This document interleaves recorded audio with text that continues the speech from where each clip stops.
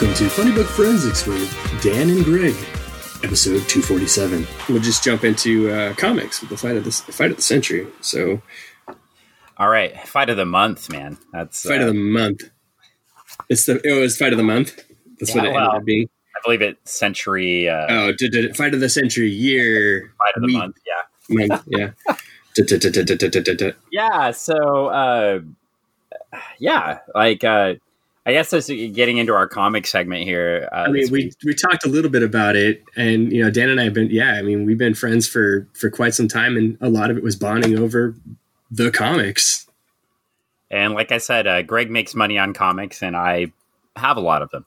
So, but I mean, all joking aside, I think I wanted to take actually no joking aside in this week's comic review. No jokes. I took all of the jokes. I took Greg back to the classic Justice League / Justice League America, written by Keith Giffen and J.M. DeMatteis. And yes. They were a great pair. Giffen would plot and DeMatteis would write. And if you aren't aware of these two, we can give you a tiny bit of backstory on both. I'll bore Greg to death right now, but I loved Keith Giffen. Keith Giffen drew my favorite comic still growing up, a classic Legion of Superheroes comics from the 80s. He also co-created Lobo and drew and helped plot the Omega Men back in the 80s. And that's where he really got his start. But he's really done a little bit of everything here and there for both companies, including a little Marvel Cosmic, including some stuff for Image early on. Yeah. And a lot of stuff for DC. Yes. His art style went from very traditional superhero art to very think of Dave Gibbons in Watchmen on steroids. A lot of dark lines and bright colors for the colorists that would work over him. But his approach to storytelling has always been unique because he is an artist. He will plot, and when he plots, he literally does thumbnail art for the entire story to give the artist exactly what his vision is, and allows them to work off that vision. But also, then he works well with scripters. And J.M. DeMatteis, famous for scripting a lot of comics and television as well. I believe episodes of Lost. We may have to cut that part out, but I think episodes of Lost. I know Justice League, the Justice League television show that he did some Justice League Unlimited episodes, as well as a lot of different comics and classic. And if you want some recent work from the two of them, the Scooby-Doo Apocalypse series was absolutely phenomenal. It was so good. Oh my gosh. I was blown away every issue. I'm actually surprised that you read them. I don't think we've talked about that. I loved the Scooby-Doo Apocalypse series. And because it's two of my favorite writers like working together again. But yeah, it was I never thought I'd be reading a Scooby-Doo comic, right? It was so good. It was good. So we're taking you back, and at that point we'd moved away. Trevor Von Eden was doing pencils on this book, and they're really great. I like how he draws the characters, and he really distinguishes them from each other. Each character in his art style is really distinguished, and you can always tell who's who. And that's one of the things I like about his art throughout this book. And so, kind of looking at our plot background, I don't know if I picked the best book. I remembered this as when I was younger as being enamored with this single episode or issue of a comic book. And the cover is a classic. We'll post the cover up for you, but it's, and we'll give you a link to DC Universe, and you can also obviously get it on Comixology and a number of other places. But it's got a classic like fight look on the cover, right? It's like a fight poster. Yeah, it looks so good. And it's pretty absurd because it's Guy Gardner. If you're not aware, Guy Gardner, one of the Green Lanterns, and he's a classic. So Guy Gardner was supposed to be the Green Lantern of Earth. Yeah. And Hal Jordan ended up becoming the Green Lantern of Earth. And Guy Gardner sort of gets bounced in a little one-off story in the 70s, in the hard traveling heroes era of Green Lantern, Green Arrow. And Guy Gardner was a school gym teacher, and he basically gets hit by a bus, and he doesn't become the Green Lantern. And it ends up going to Hal Jordan. And Hal Jordan... Guy Gardner was jealous of Hal Jordan after that. So eventually he gets to become the Green Lantern. But as you learn over time, something happened to his brain when he got hit by a bus. And so he's not the most stable character in DC Comics. No, not so much. He makes him interesting. And our other guy on the cover is the Blue Beetle. So what's your relationship with the Blue Beetle as a character? My relationship with the Blue Beetle? Yeah. Blue Beetle is like besties with Booster Gold. That is true. The Blue and Gold team up. And even through a lot of iterations, recently, if you were reading the recently in DC Comics, Booster Gold was even talking to a dead Blue Beetle. It's interesting. That's how close they were friends were. And Blue Beetle is an interesting character. Blue Beetle, the original Dan Garrett Blue Beetle, was a Golden Age character in Fox Syndicate Comics. And Blue Beetle was part of the Charlton relaunch in the 60s. Charlton was known for its characters and had Steve Ditko, the original Spider-Man artist. The Charlton got Ditko to come over and draw a bunch of books, among a lot of other great artists. And Blue Beetle was out of this Charlton Hero group. And the Charlton Hero group, of course, is known for Watchmen. The Watchmen characters were analogs of the Charlton characters. So if you want to dig a little bit of research, but Blue Beetle, let me tell you if this guy sounds like a cross between two superheroes. So he dresses up in a costume like a bug, but he has a bunch of gadgets, and he's super rich, and he owns a company that invents a bunch of things. What? Does he sound like any combination of heroes that maybe Steve Ditko drew one of? Maybe like he's a bug, but he's also a gadget guy who's really rich. And he has like a beetle bug craft that he flies around. Interesting. I mean, could be almost anyone. He could be almost anyone. It could be. And interestingly enough, one of those guys shows up in this book. So this is driving me batty. Driving you. So, and I will have to think about it. And this comic, we're just going to warn you, we won't go page by page, but let's just say maybe this book doesn't hold up to the social norms of 2020 as much as it held up to the social norms of 1991. So if you go back and read it, please read it in the 1991 lens, please, and don't hold me accountable for everything that Giffen and DeMatteis write in this book. It definitely. I had some chortles of like what the young me would have found humorous, but the now more I'd say rounded me would be like, oh, whoa, you can't make fun of that. You can't do that. You shouldn't say that. Did you say rounded?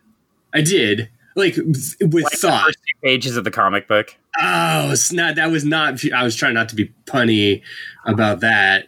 You know. Yeah, it's interesting because the book sort of starts out, and over time, Blue Beetle's in the book, and he's an industrialist, and he's sort of playing superhero, and a lot of time in the book, he's sort of they sort of push him to the side, so to speak, like he's a joke. because he's like and if you go back, you had Maxwell Lord, who basically owned the Justice League. He funded them. And you had Blue Beetle, this rich industrialist that just wanted to play superhero. Yeah, I could see that. I mean, we see this currently. I mean, no, I mean, yes. Like a rich industrialist that wants to play like something in society. And I think, it's funny because the rich industrialist with orange hair that plays in Society tells us that he's in perfect health.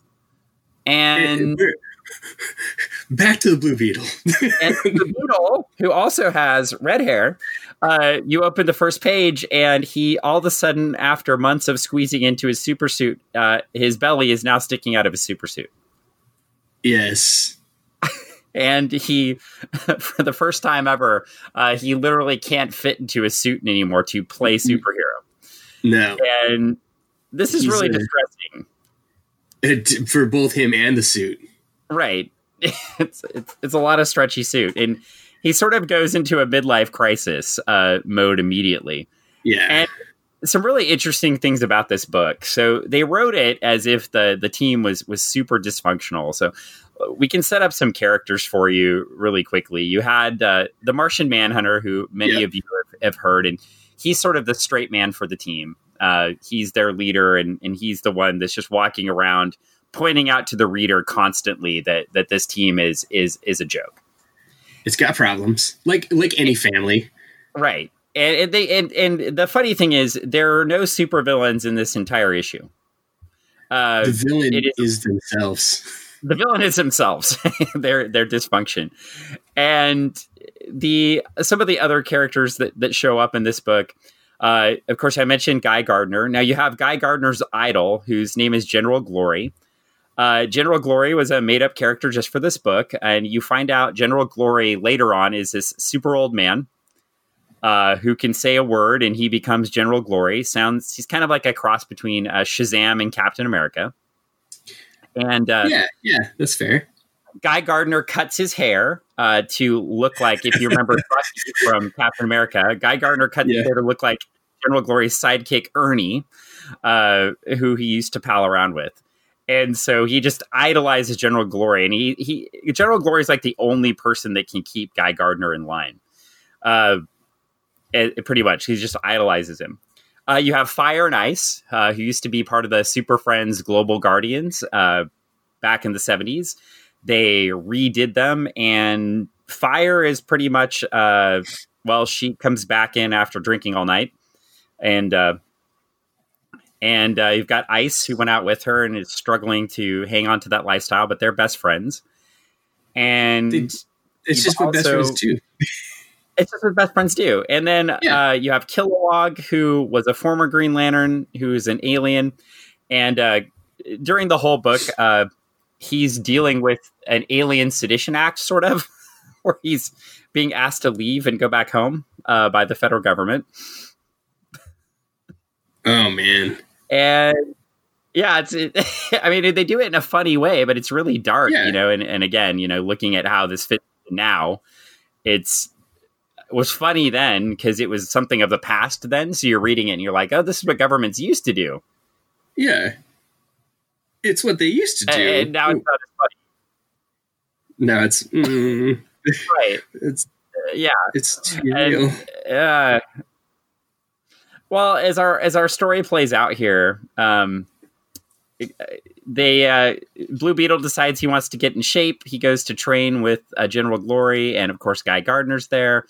Guy Gardner calls him a fatty, and it's traumatizing Blue Beetle because he calls him the lard bell. He says, "Oh man, what's the best?" He calls him something really good. I gotta get it. You're physically lard fat. Belly. He says you're physically fat, and Beetle was called that when he was a kid. And he discloses that he didn't start training until he became a rich industrialist in his 20s. So when he wanted to be a superhero, right? So he's very traumatized by this. There's a lot of childhood trauma going off. So they decide to have a boxing match, of course.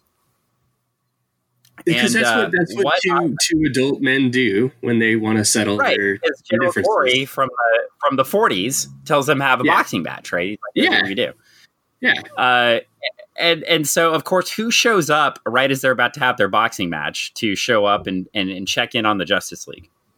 Could it be a man dressed as a bat? Yeah. And so now you have a Batman just showing up, and he's just like, what is going on? Everything's crazy. Why are you guys fighting? And as it goes, everybody's cheering for Blue Beetle in the boxing match, and he knocks down Guy Gardner. He bloodies him up, and he turns to the corner, and Guy Gardner jumps in from behind because he's a pretty terrible guy. And this is where the comic starts to get dark, and this is one of the interesting things about this era. Yeah, it goes from like kind of like lighthearted, kind of poking fun, like they're gonna have a boxing match, you're gonna like rough it, they're gonna mix it up a bit and everything like that. They're gonna walk away as good buddies and stuff. It's gonna have that kind of feel to, it just got real. It gets real dark, and it's interesting. These are marked as 12 years old plus on the DC app, and maybe even should be a little bit older, but it makes sense for teen plus. But yeah, I mean, Guy Gardner jumps Blue Beetle from behind, beats him up. His on again, off again girlfriend Ice goes to try to comfort him. He screams at her and is abusive. He gets told off by her best friend. He doesn't hit her or anything, but he's screaming at her. The fire comes and tells him to, never speak to them again. He's told to leave the Justice League, and you think that's the end of the story. He's sitting in a room by himself, and he just says, damn, like he ruined his life, because he did. So at least there are consequences, feasibly, right?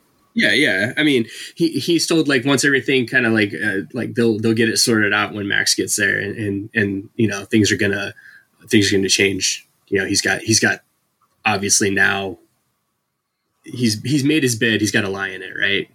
Right. And the good news, at least if you're reading this from a past perspective, even if some of the things in the book are offensive now, I think at least there are consequences for the character action, right? Right. That was one thing that was pretty consistent throughout this era of it's called the Bwahaha Justice League because Blue Beetle and Booster Gold are always Bwahaha-ing laughing. But yeah, I mean, and they're about to get serious, and there's about to be a really dark turn in the book. We're about to get to the last few issues of the Giffen and DeMatteis run right after this story. And you flip the page and you see there's 2 more pages. You see Maxwell Lord. He's about to introduce his fiance to the team for the first time, and he gets shot. And that's how you read the book. I was like, oh my gosh, that's the end. I forgot. And yeah, and it surprises me too. And then that's where it set out. And, it was one of the real strengths of these comics is Giffen and DeMatteis took these characters that were sort of throwaways by everybody else. Everybody had thrown them away. So Blue Beetle had been a thrown away Charlton character and then had a failed series in the 80s. And ends up in this book. Booster Gold, same. Was produced by Dan Jurgens in the 80s, was thrown away. Guy Gardner had been sort of the substitute Green Lantern, but they brought Hal Jordan, or they're bringing Hal Jordan back. And so they didn't really need his character. Fire and Ice were from the Super Friends, for crying out loud, from the Global Guardians. And then the Martian Manhunter, which was, at least until about 5 years ago, one of the most consistent members of the Justice League. He was the one consistent character. And then this made up General Glory character, which was a lot of fun.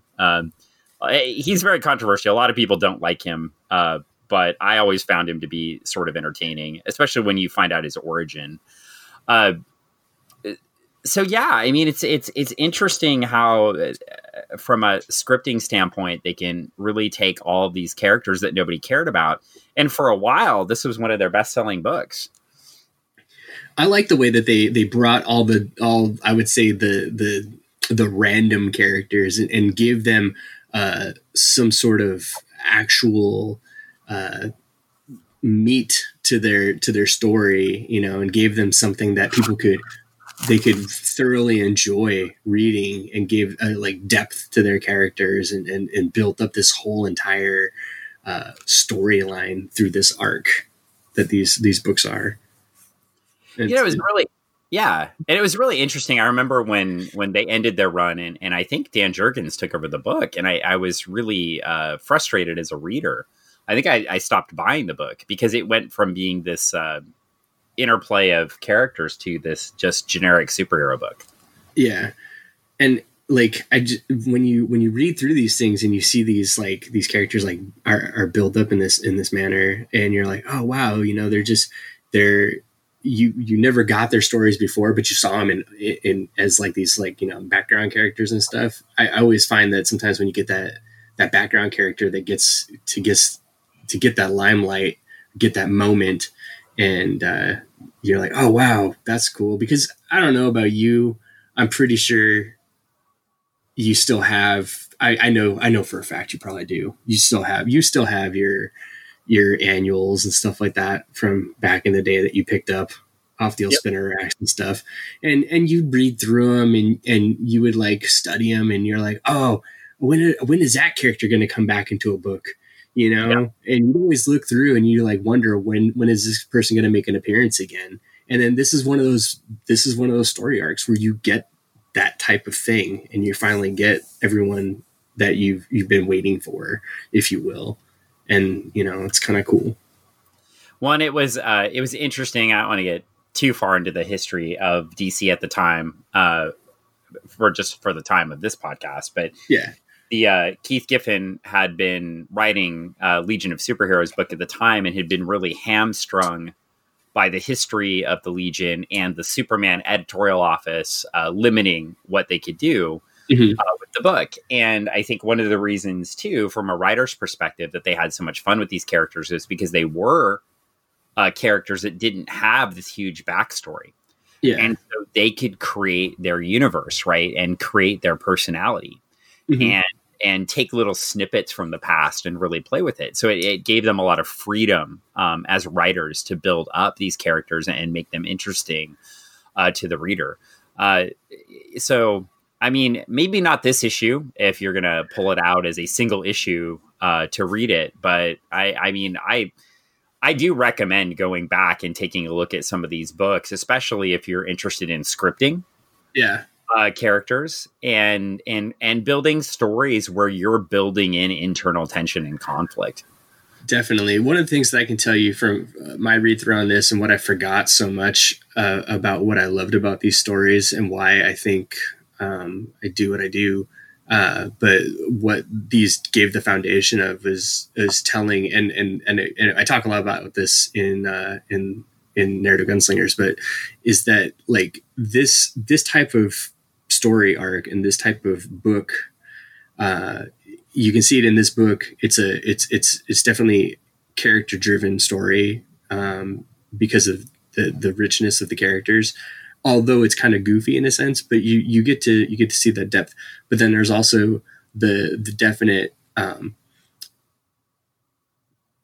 pull through of everything. And if you're reading from beginning to end of this whole entire story arc, you get the whole narrative of everything. So it's the story is completely there, and it is a great way to show that the way that characters interact, either sometimes in a positive manner when there's the people on the sidelines during the fight providing support, or just in the animosity that you see and how they're dealing with it between Gardner and Blue Beetle, and how they're it's definitely it's very interesting to see how people that should be working together sometimes can also be not the best people to each other, and we see that in our daily lives, right? Yeah. And I think too, like credit to obviously the writing, like the DeMatteis scripting is phenomenal in the book, but also I got to give a lot of credit to Giffen's plotting and Trevor Von Eden's art. I know I mentioned at the beginning, but Giffen's layout of the panels Yeah. And then the way Von Eden delivers the art through those panels tells the story and adds to that narrative that Greg is talking about, because the panels really move the story, and you don't always get that in a comic. There aren't a lot of splash pages in these books. No. And when there is a splash page, it has a lot of meaning. The one big splash page is Guy Gardner walking away from the entire team as he's exiled, and he's shaded, and everybody else is colored and bright, and he's just a shadow. And it really illustrates him being excised from the group, right?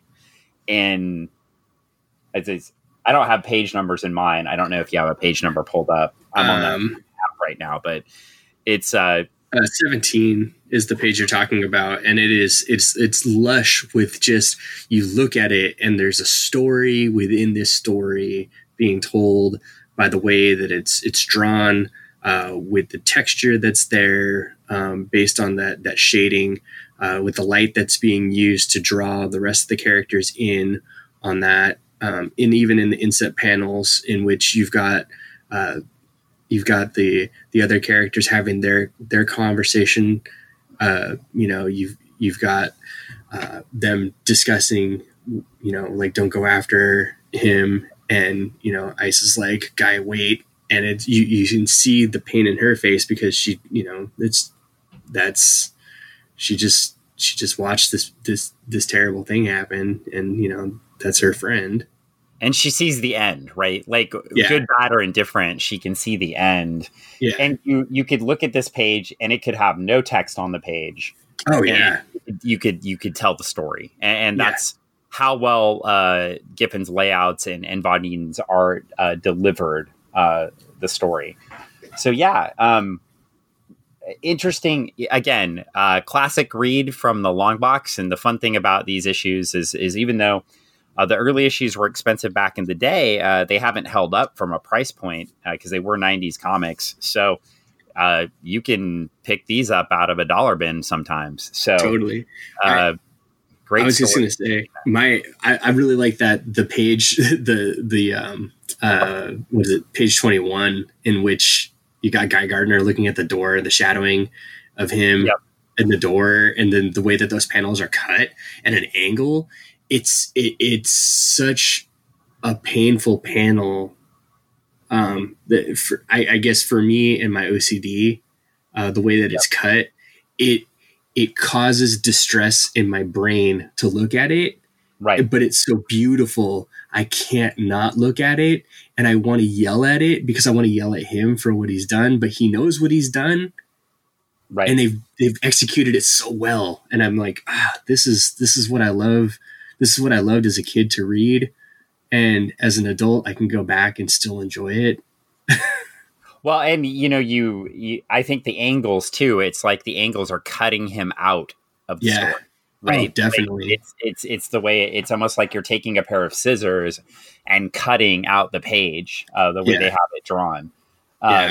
It's good storytelling. And I think too, it's one of those scenarios where, you can almost feel bad for him, even though you don't, and you're taught not to feel bad for him, but you saw him almost getting better, right? He had his friend, he tried to be better, and he just failed at it. And, but he's also an abusive ass. And so he's cut out, right, of the story, at least for this story here. And, and it really builds into, I think, the next scene isn't as shocking if you don't have that, because it's like they tell you, we're going to take care of this when Max comes back. And then Max is looking pretty dead on the ground. Yeah. I mean, not to spoil anything for everybody on a 20+ year old comic. But he got better. I would say the other thing too is like the use of sound effects. Oh my gosh, dude, I love how they just, like, some of the sound effects, the words that they use to describe the sounds in this book are just so good. Crunk. Yeah. Just bonk. Yeah. Slam. Yeah. And they're describing it. Yeah. And it's a fun book. In parts, and then it's a really disturbing book in others. But there was some criticism here too. I know when historically, some of the criticism out of this book is a book that they used that DC and external forces at the time in the 90s. You may have heard of like the PTC, who were parodied on wrestling, and a few other groups. They criticized this book, and one of the criticisms too, way back before you had CBR criticizing everything, was that, now the Justice League isn't about superheroes anymore. It's about a guy who got fat and couldn't fit into his suit. Yeah. And that's one of the reasons I picked this book out too, because it did. I remembered it. I remember the first time I read that criticism, I was like, what are they talking about? That was one of my favorite comics. Yeah. And they were criticizing it. And it was almost one of those scenarios where it was clear that person had never read the story. They didn't understand the context of how someone could get, or why they're using this as a moment. Right. Or why that was important, right? Like why a simple thing like that could drive the story, right? Yeah. And how they summarized, I love how they can summarize that story literally on the first and second page, where today that story would have built up over like 100 issues, right? Like, Ubita would have been slowly gaining weight over 100 issues and suddenly, and they do have some reference to it in the comics, but they don't need to explain it. And there's so much depth of text here. If you do go back and read some of these books, you actually do have to sit down and read it. You can't thumb through it in 5 minutes and just look at the art. Oh yeah, no, you have to. It is dense with language, and it is a nice little piece of literature. So give yourself a good 30 minutes to enjoy the words and the pictures, and have a fun time reading it. You got time right now. Do it. Yeah. And what we're going to be picking, we do this every week with comics, but if you have something you want us to pull from the long box and take a look at, make a suggestion on our website, last-podcast.com. Tell the admin, or you can, like I said, hit us up on Facebook and Twitter. And make a suggestion there at Last Dash Podcast on Facebook, or at Last Podcast 2 on Last Dash Podcast. So, with that, Greg, with that, I think it's wild card time. Wild card. Well, and I think it's a good transition. We're talking about some great art, and what's going on over at Diamond Comics right now? This week has been a very weird week in the world, in a lot of different stuff with comic shops.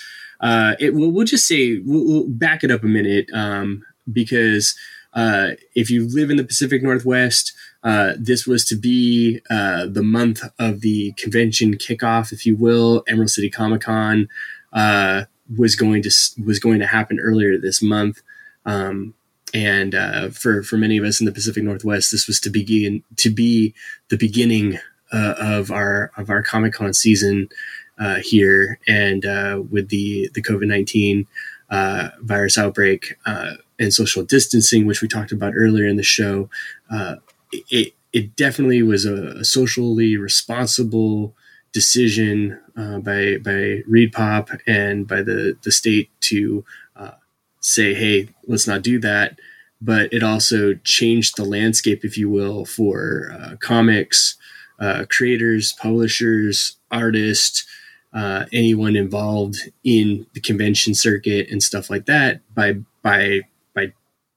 putting that on hold and changing the date to later in the year, causing kind of a domino effect or ripple effect throughout the comics industry, by having multiple conventions and other things changing how they were going to do things throughout the rest of the season. With that, we saw a lot of comic creators and artists and people that do things at conventions going to an online type situation and other things. and not being able to go out to their local stores. And with that, we also saw another ripple in which a major distributor, Diamond Distribution, that delivers comics from publishers to comic book stores and other bookstores, saying that they would no longer take stock from publishers and bring them to stores. Not just a major distributor, right? Currently the only distributor for major comic releases from every major publisher. Right. I mean, when I fill out my order each month, it's based off the Diamond catalog, right? It is, yes. My local comic shop, right? Like, that's it. I mean, that's where he tells me to go. Yes. It's not like you have other options here. No, and it's true. It's true. I mean, if you want to get anything from your local comic shop, you're basically pulling off of whatever Diamond pull list is. And right now, this week, we're at a point where Diamond is no longer in operation. They've ceased to push product from their warehouse floor or from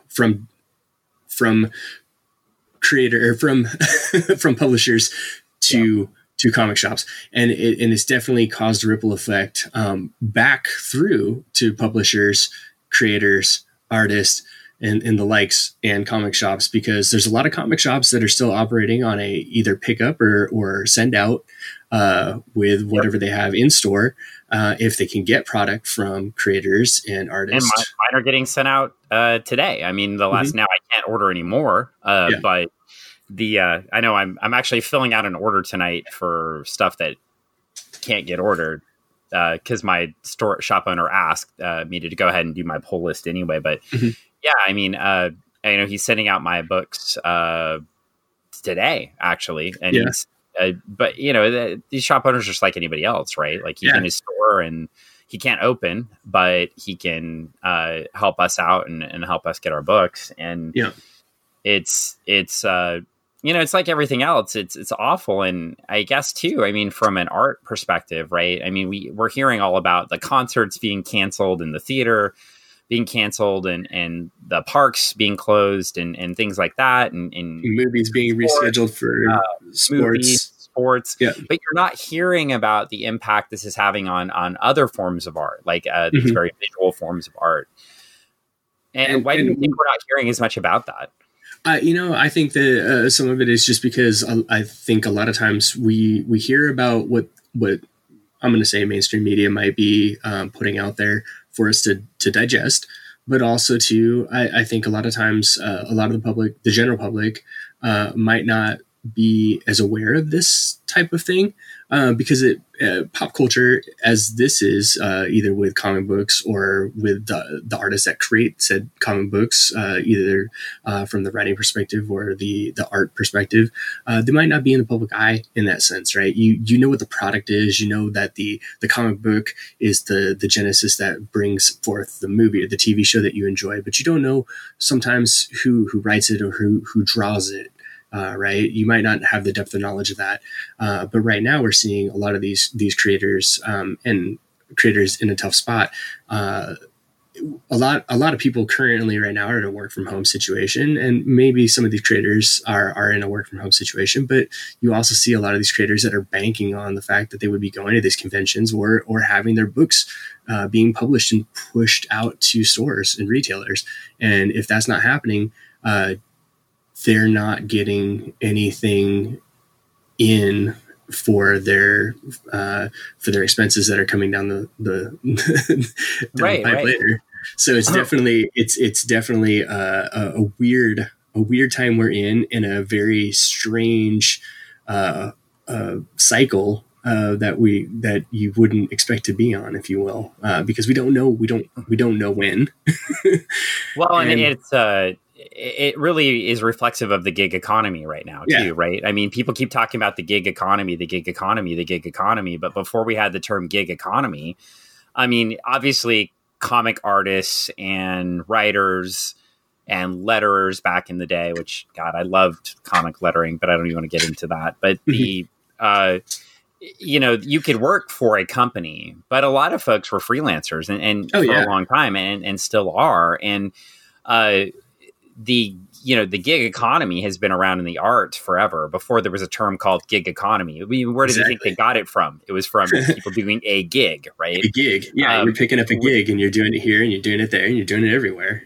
So, that notion of we're thinking about folks in this quote unquote gig economy. And, I think there are some ways to help these folks out. I mean, I think, people are talking, hey, order takeout so you can save your favorite restaurant. Well, I mean, food's great and all, and I'm not saying don't do that, but what a great time to hit Kickstarter and look for things your favorite artist or writer are doing on their own and supporting their project so they can publish it and send it straight to you, or even going to. I actually was interacting.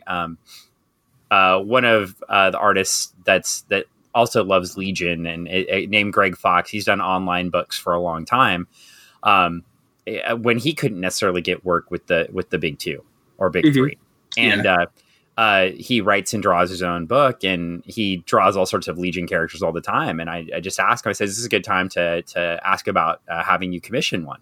Because he'd drawn something I liked, and I was like, "Oh, this is cool. Are you selling that?" And he's like, "Not selling that one, but I can work on some other stuff." And I'm like, "Yeah, I mean, what a great time to reach out, or even better, I know you're working on. I don't want to just hit all your projects today, but you're using this time. You're working from home, but you're using this time to collaborate with others on a lot of different projects." Yeah, and that's that. I mean, just to peel back the veil a bit. I mean, why is Greg so invested in what's going on in Diamond Comics and other things and everything? Well, part of what I do when I'm not working on other things, I do work in comics. I write. I work on various different projects, but I did feel the pinch when I got back from C2E2 in Chicago. I was super excited about Emerald City happening and the kickoff for everything and being able to promote a Kickstarter that Brett Wildelli and Travis Webb and I were going to do that was coming out this month. Happening to be the worst time to drop a Kickstarter into this hot hellfire that we're in. But we did it anyways because we had no choice. We'd already hit the button for submit and they'd already given us a date. So there's no way to back out of something like that, right? It's just what you do. Your foot's already on the gas pedal. You're going over the cliff if you want to or not. So, I mean, we Thelma and Louise it and we're going full forward.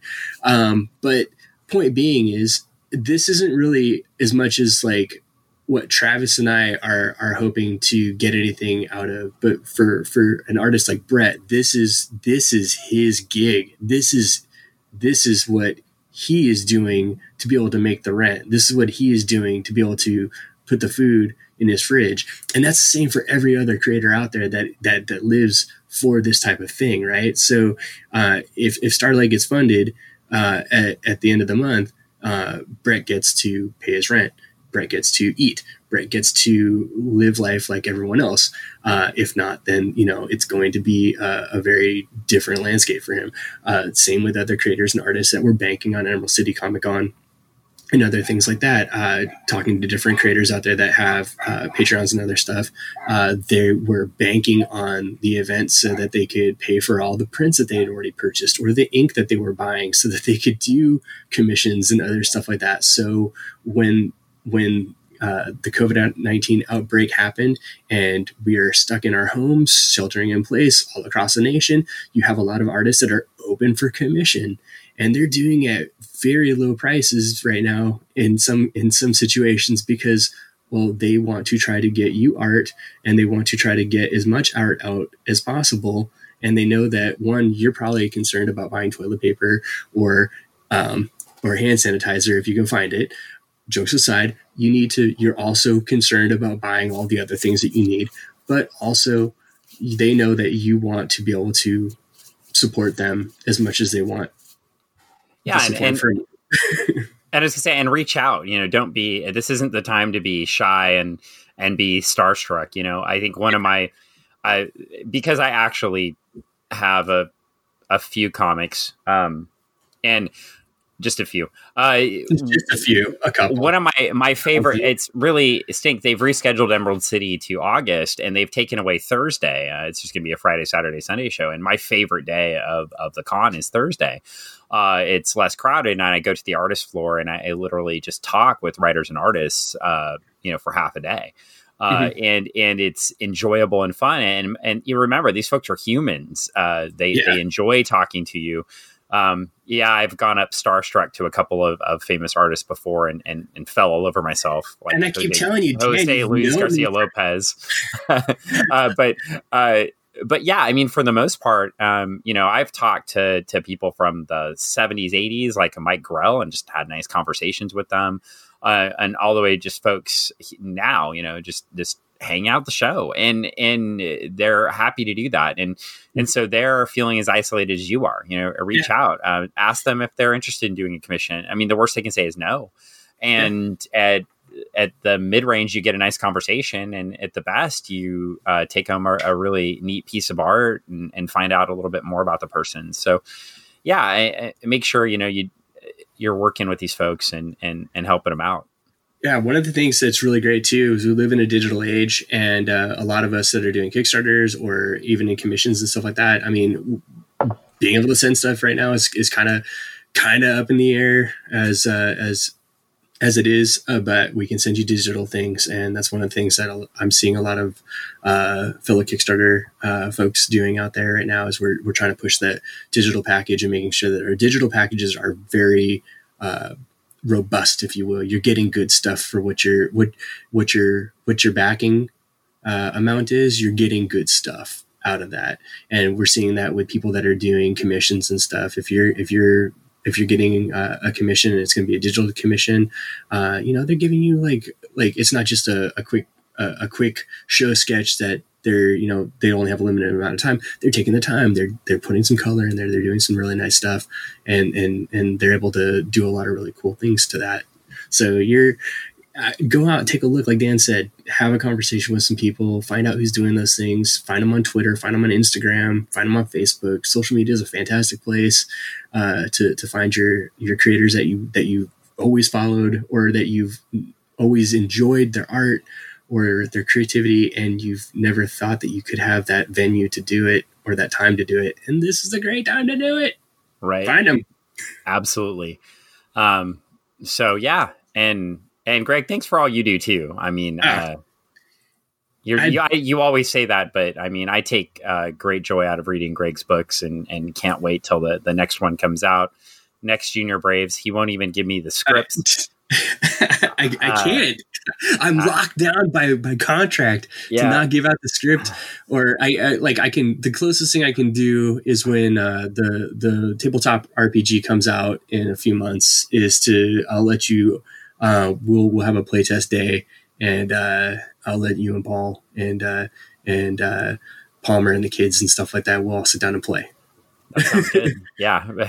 But yep. And then you can tell us the whole next story. You can just recite it from memory. But And with that said, hey everyone, thanks for hanging out with us for a bit. And next week, Greg, what are you thinking?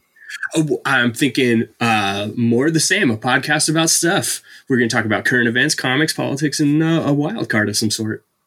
Yep, and we will post some teasers about some of the next comics. And like we said, if there's a comic you want us to review or something like that, again, hit us up on one of those multiple platforms that we mentioned. Yes, please. Excellent. Well, thanks so much, Greg, for hanging out and chatting. I feel like we've done this for a long time. I think we have done it for a long time. It's almost as if we've done it for a few decades. Just a few. So just a few. That's gonna put a wrap on episode 247. But we're signing off. I'm Dan. I'm Greg. Thanks, everybody. See you next time.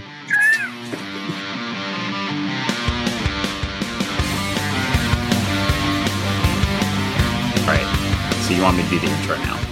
Yeah, go ahead. In a world where podcast never ends. Nope.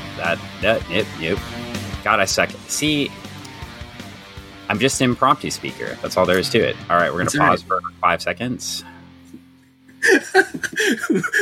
That was a great wrap up. Thank you for checking out Funny Book Forensics with Dan and Greg on the Spoilerverse. Find us at Funny Book Forensics, Facebook.com, or Funny Book Forensics on the Spoilerverse. If you like what you heard, please rate and review us. Tell us what you think. Heck, if you have an idea for us to review, let us know in the comments.